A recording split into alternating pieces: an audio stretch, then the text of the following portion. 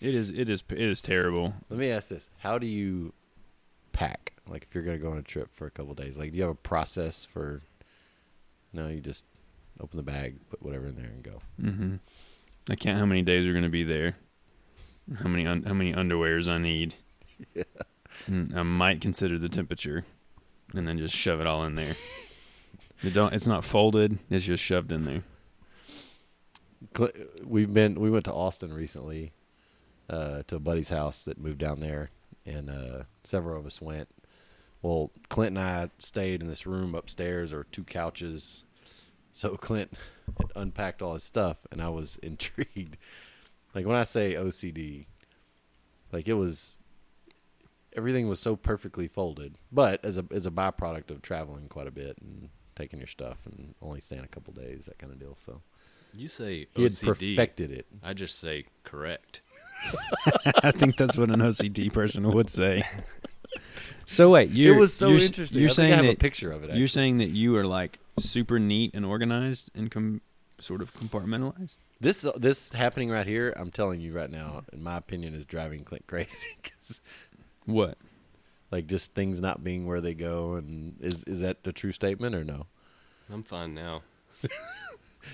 Now that we're into it, I mean, once the event, if you want to call this that, is over, then things need to go back to where they need to go. But which, by the way, did you move that teacup or whatever over there on the shelf? Because I feel like you did that one night when you were over, just on purpose. Did you really?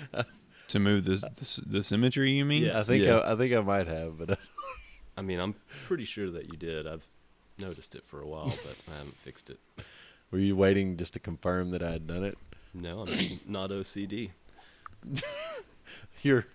That's your one. You're hanging on to that as not being OCD. I'm trying to find this picture so I can show it. How often do you travel for work? It used to be a lot. I mean, I would travel 2-3 times a month. Look at this. I can. Here, I'll hand it to him.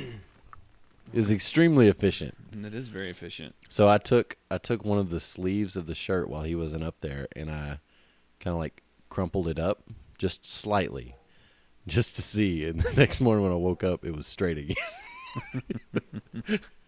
It was pretty. I can't throw that arm. I should throw it to you. Oh, no. Come on, Ike. Oh, that was my left hand because my right arm is still screwed up. Oh, by the way, when we played golf the other day, my other arm is now all screwed up. I'm just falling apart. I feel like an old man. It's bad. Yeah, still in your elbow. Well, yeah, that one still hurts from. Yes, but then this one, my forearm, the underside of my forearm, I guess, is terrible.